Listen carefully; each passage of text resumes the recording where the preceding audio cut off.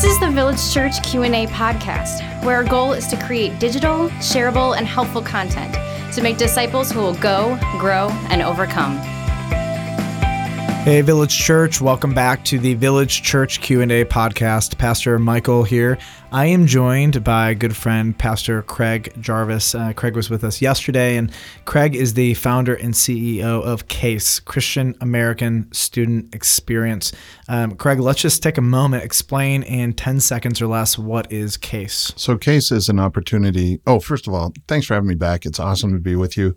Village Church, it's a real privilege to be able to disseminate Scripture with you and talk with your pastor. He is a godly man. I appreciate the opportunity to do this.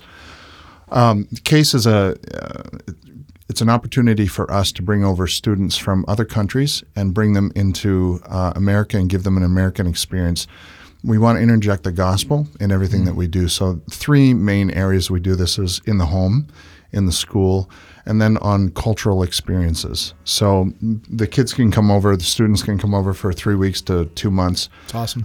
And then we take them and put them into a Christian school. They get the Christian education. A lot of times they don't understand the language, but they get to go to the chapel services and things like that, interact with the other students. And then we take them to Christian homes. They pray with homes and around the table and get to see things they probably don't see in their own culture. And then we take them on a weekend excursion. Like this past weekend, we took them to a snow camp up in Wisconsin. And so they got to worship and they got to play out in the snow, and it was a blast. So those are the 3 areas we emphasize, and it's going good. So we're looking to bring over some more students and get more churches and schools involved in the program. That's very cool. And you guys have a Bible study outside of in your home, actually. We do. Tell me about that.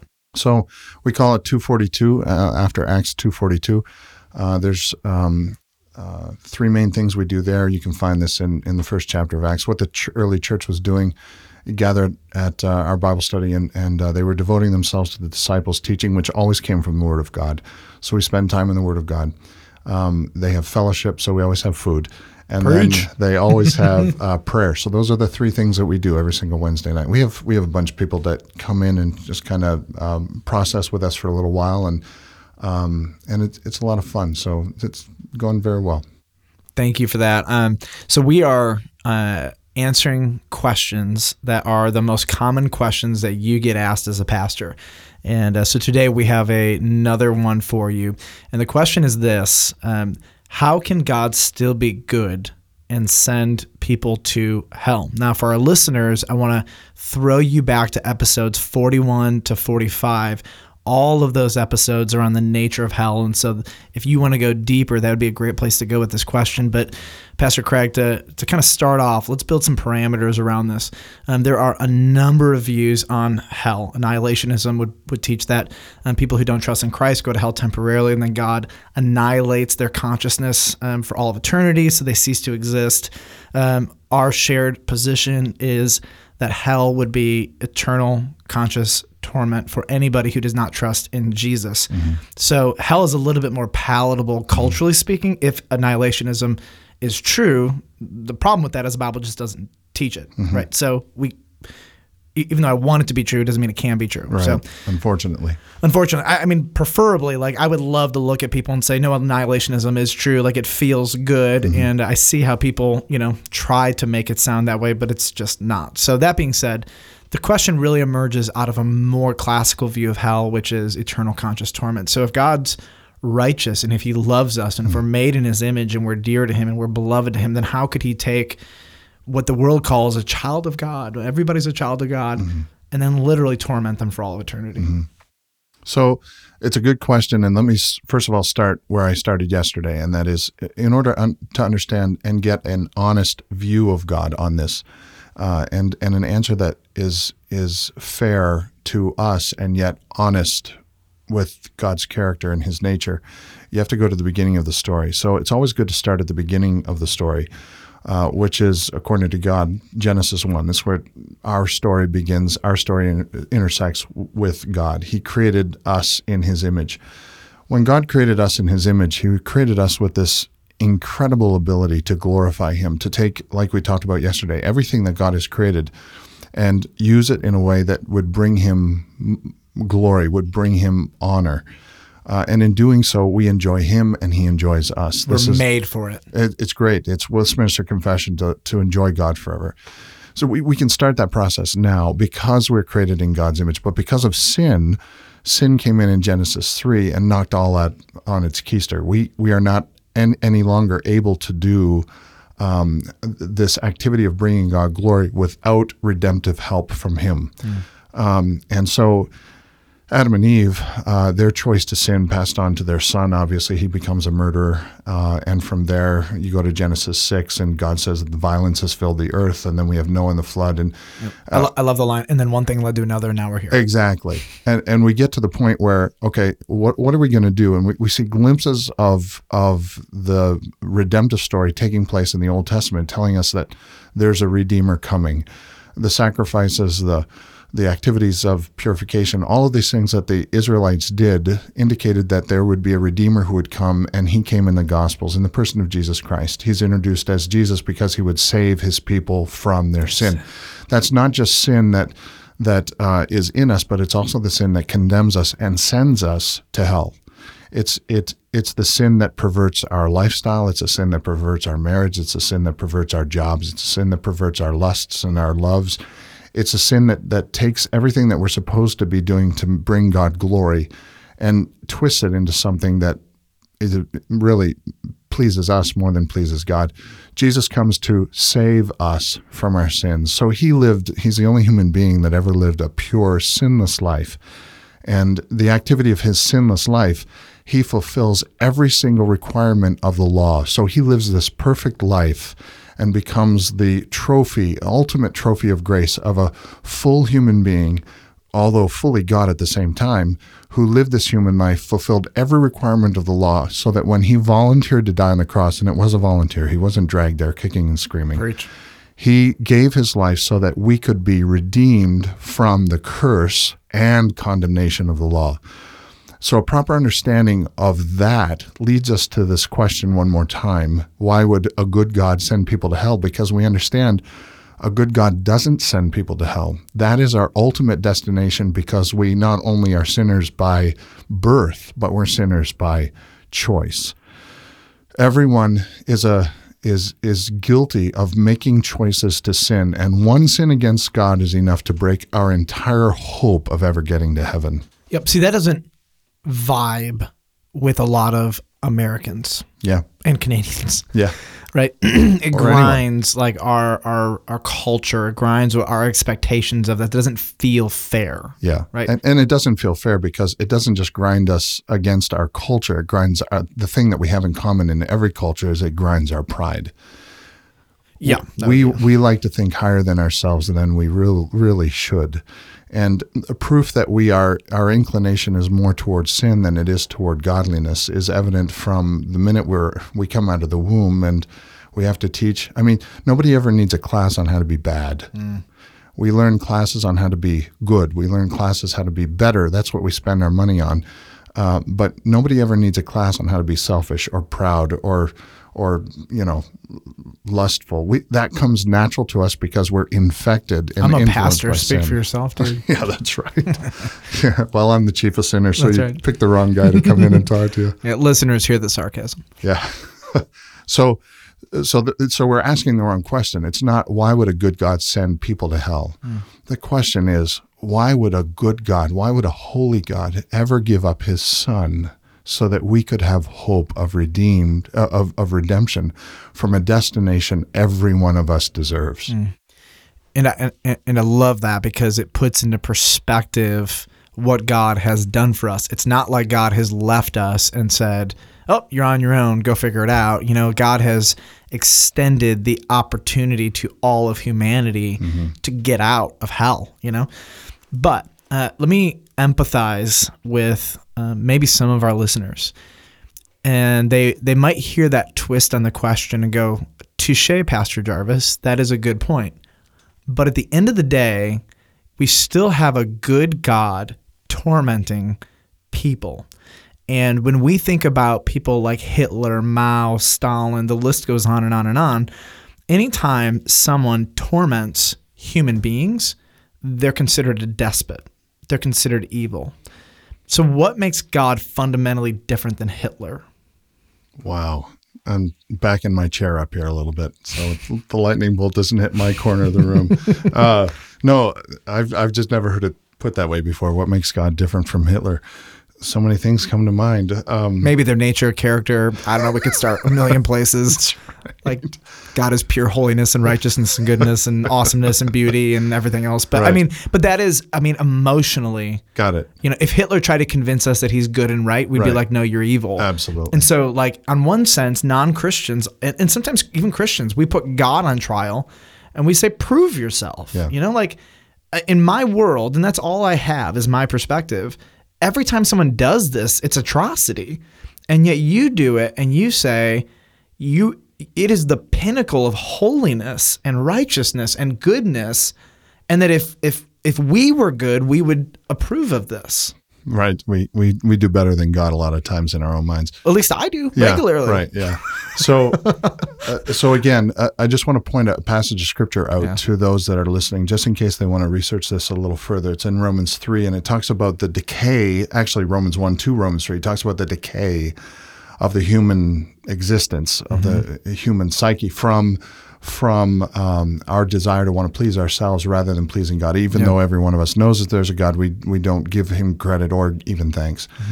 And as a result of that, it goes on to say there's none righteous, no, not one. No one seeks after God. No one understands, No one. Exactly. Yeah. So we are clearly told that because of that sin that we both are thrust into when we're born, but comes naturally to every one of us, there's a price to pay. So there's a few things I would say on this. First of all, when we look at God and say, okay, well, yes, he provides us a way of redemption through Jesus Christ, and that is more than we deserve.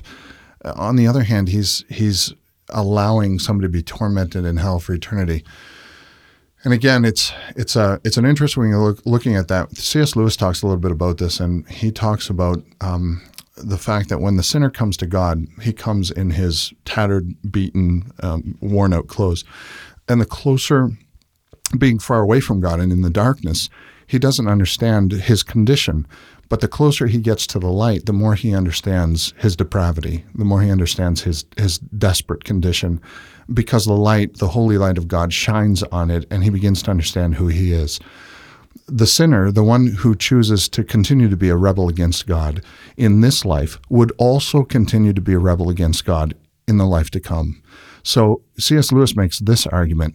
It would almost be more torturous and more insane for a good, holy, loving God to force a rebel into heaven than for him to allow him to stay in his depravity for all eternity, because in his rebellion, he chooses to never change.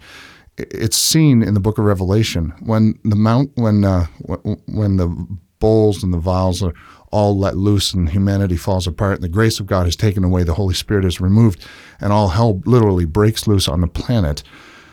It's interesting to see that the sinner's reaction to that, you'd think it would be, oh God, save us, crying out to God for salvation. But their reaction in Revelation is not to cry out to God for mercy, but their reaction is to get angrier with God and to shake their fist in his face and to blame him more. And that's the point. It's our sin twists us to the point where we cannot accept grace. Yep. And to accept grace, to be forced into grace, is almost more merciless than for us to come on our knees repentant, accepting it, or choosing not to, and as a result, spending eternity based on those choices. Yep.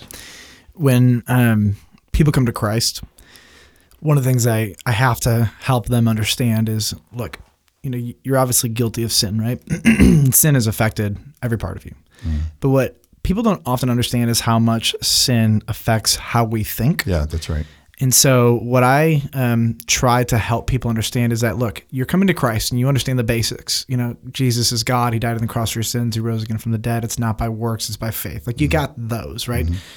But then what I have to tell them is that sin has so corrupted your mind that almost everything you think you know about God is wrong. He's bigger than you think he is. He's better than you think he is. The things he calls good, you actually call evil, and the things you call evil, he actually calls good. It's crazy how much our view of God is basically cultivated by our culture, right? And we import and transfer this idea of who God is to our culture. So one of the hard realities is that this question is asked from a framework of a mind that sees God in its own image rather than the way God is actually created. So like we tell our church this all the time. If you knew what God knew, you would do what God does every single time. And if you felt what God felt about what he knew, you would feel how God feels every time. And so like our problem with this question is not that God is on trial. It's that our brains are still affected with sin and that God is still redeeming our minds to right thinking. And at the end of the day, we'll stand before God and we will watch what he does and we will somehow give him glory and honor for hell. Like that's crazy thought. It is crazy, but it's absolutely true. Right. And so like I have to, when I come to these questions, I have to just admit on the front end, okay, God, I confess to you that even my mind is infected with sin and that because of my culture, I need you to dismantle how I'm thinking about you where it's wrong. And I invite you by the word of God to reassemble me and put my brain back to be thinking correctly. And you, God, at the end of the day, are not on trial and giving an account to my cultural view of you. Culture will have to give an accounting to you. And that's very different. And so one of the analogies I think that helps me is if you had a dad who was a judge, and his son was standing before him having committed atrocity, the dad would send him to the correct punishment. And the dad would also take his place if he could. But nobody would look at a dad who is a judge, who is just and right, and say, let him off scot-free, no big deal. That would never, no dad would do that, and we would cry foul on that. Especially if it was a wrong done to us. Oh my goodness. I mean, if my mom or my brother or my sister, or my wife or my children were the victims of this atrocity, I would say, no, I want justice now. And it's interesting because God is like in a catch. God is a righteous, good judge, and there are atrocities, i.e. sin, that is committed by all of humanity. And we want to say, don't punish us, but on the same level, we want God to look at Hitler and Stalin and Mao and tons of despots and dictators throughout history and say, no, you send them to hell. It's like he can't win. He's like, it's like I'm a dad with a whole bunch of kids who have committed cosmic treason and I don't know what to do, but he does know what to do because he's just and righteous. And so I think on one level, if we just picture sin as no big deal, right, and God is like a fluffy dad who's like, I love you, it's all good. That's not how it works. Yeah, you're so right, because that's why we need to go back to the beginning and understand how great a rebellion we committed in Genesis 3 and how that comes naturally to us nowadays. I would venture to say that even this week that people are listening to this podcast, they could think back on at least one or two little sins that they've done against God, but to recognize God as completely holy, separate from sin, and recognize that what we're doing is just propagating that sin that has infiltrated the world that he has created to be for his glory. So our sin continues to use it for our own glory. We recognize that we are truly rebels in the eyes of God. And when we recognize that, and we give God credit for being completely holy, just as completely he is just and loving, then we begin to understand exactly what you're saying. Yeah, we've reprogrammed, sin has reprogrammed our minds. And one more thing, thank God for his mercy in giving us his word, because it's the Bible. And only the Bible is called the Holy Bible. It is the separate book of all books to give us a blueprint of how our minds can be reprogrammed. Romans 12. Don't be any longer conformed to the image of this world, but be transformed by the renewing of your mind, so that you may prove what is that good and acceptable and perfect will of God. Until you allow Christ, the Holy Spirit, to reprogram your mind through the power of the Holy Spirit, communicating the truth of the Bible to you, you will not understand. You'll be like a ship tossed to and fro, going from philosophy to philosophy, trying to figure God out, when in reality, or listening to these crazy people on TV that tell you who God is, when in reality, God has given us in his mercy a book that explains him. The more time we spend in there, the easier this is to understand. Amen. Amen. That's awesome. I love that. I love it. I love it. I love it. So to all of our listeners, and our desire very simply is to answer questions, real questions that you have open up God's word with you and share with you the best truthful answer from God's word that we can possibly give you. So we hope you're encouraged by that. I know there'll be follow-up questions to this one, so we want to invite you to bring those on. You can go to our website, vcob.org, and right on the home page is a button that says Q&A podcast. Submit your questions there, and we really, really appreciate all of the questions that you are regularly submitting. We're having a blast here in the studio, and we count it a privilege to spend this time with you. I want to invite you back next time when we are with, again, Pastor Jarvis, as well as Pastor Ian Simpkins from Poplar Creek Church here in Bartlett, Illinois. And we're going to answer the question, so why does God allow physical disabilities? Join us tomorrow.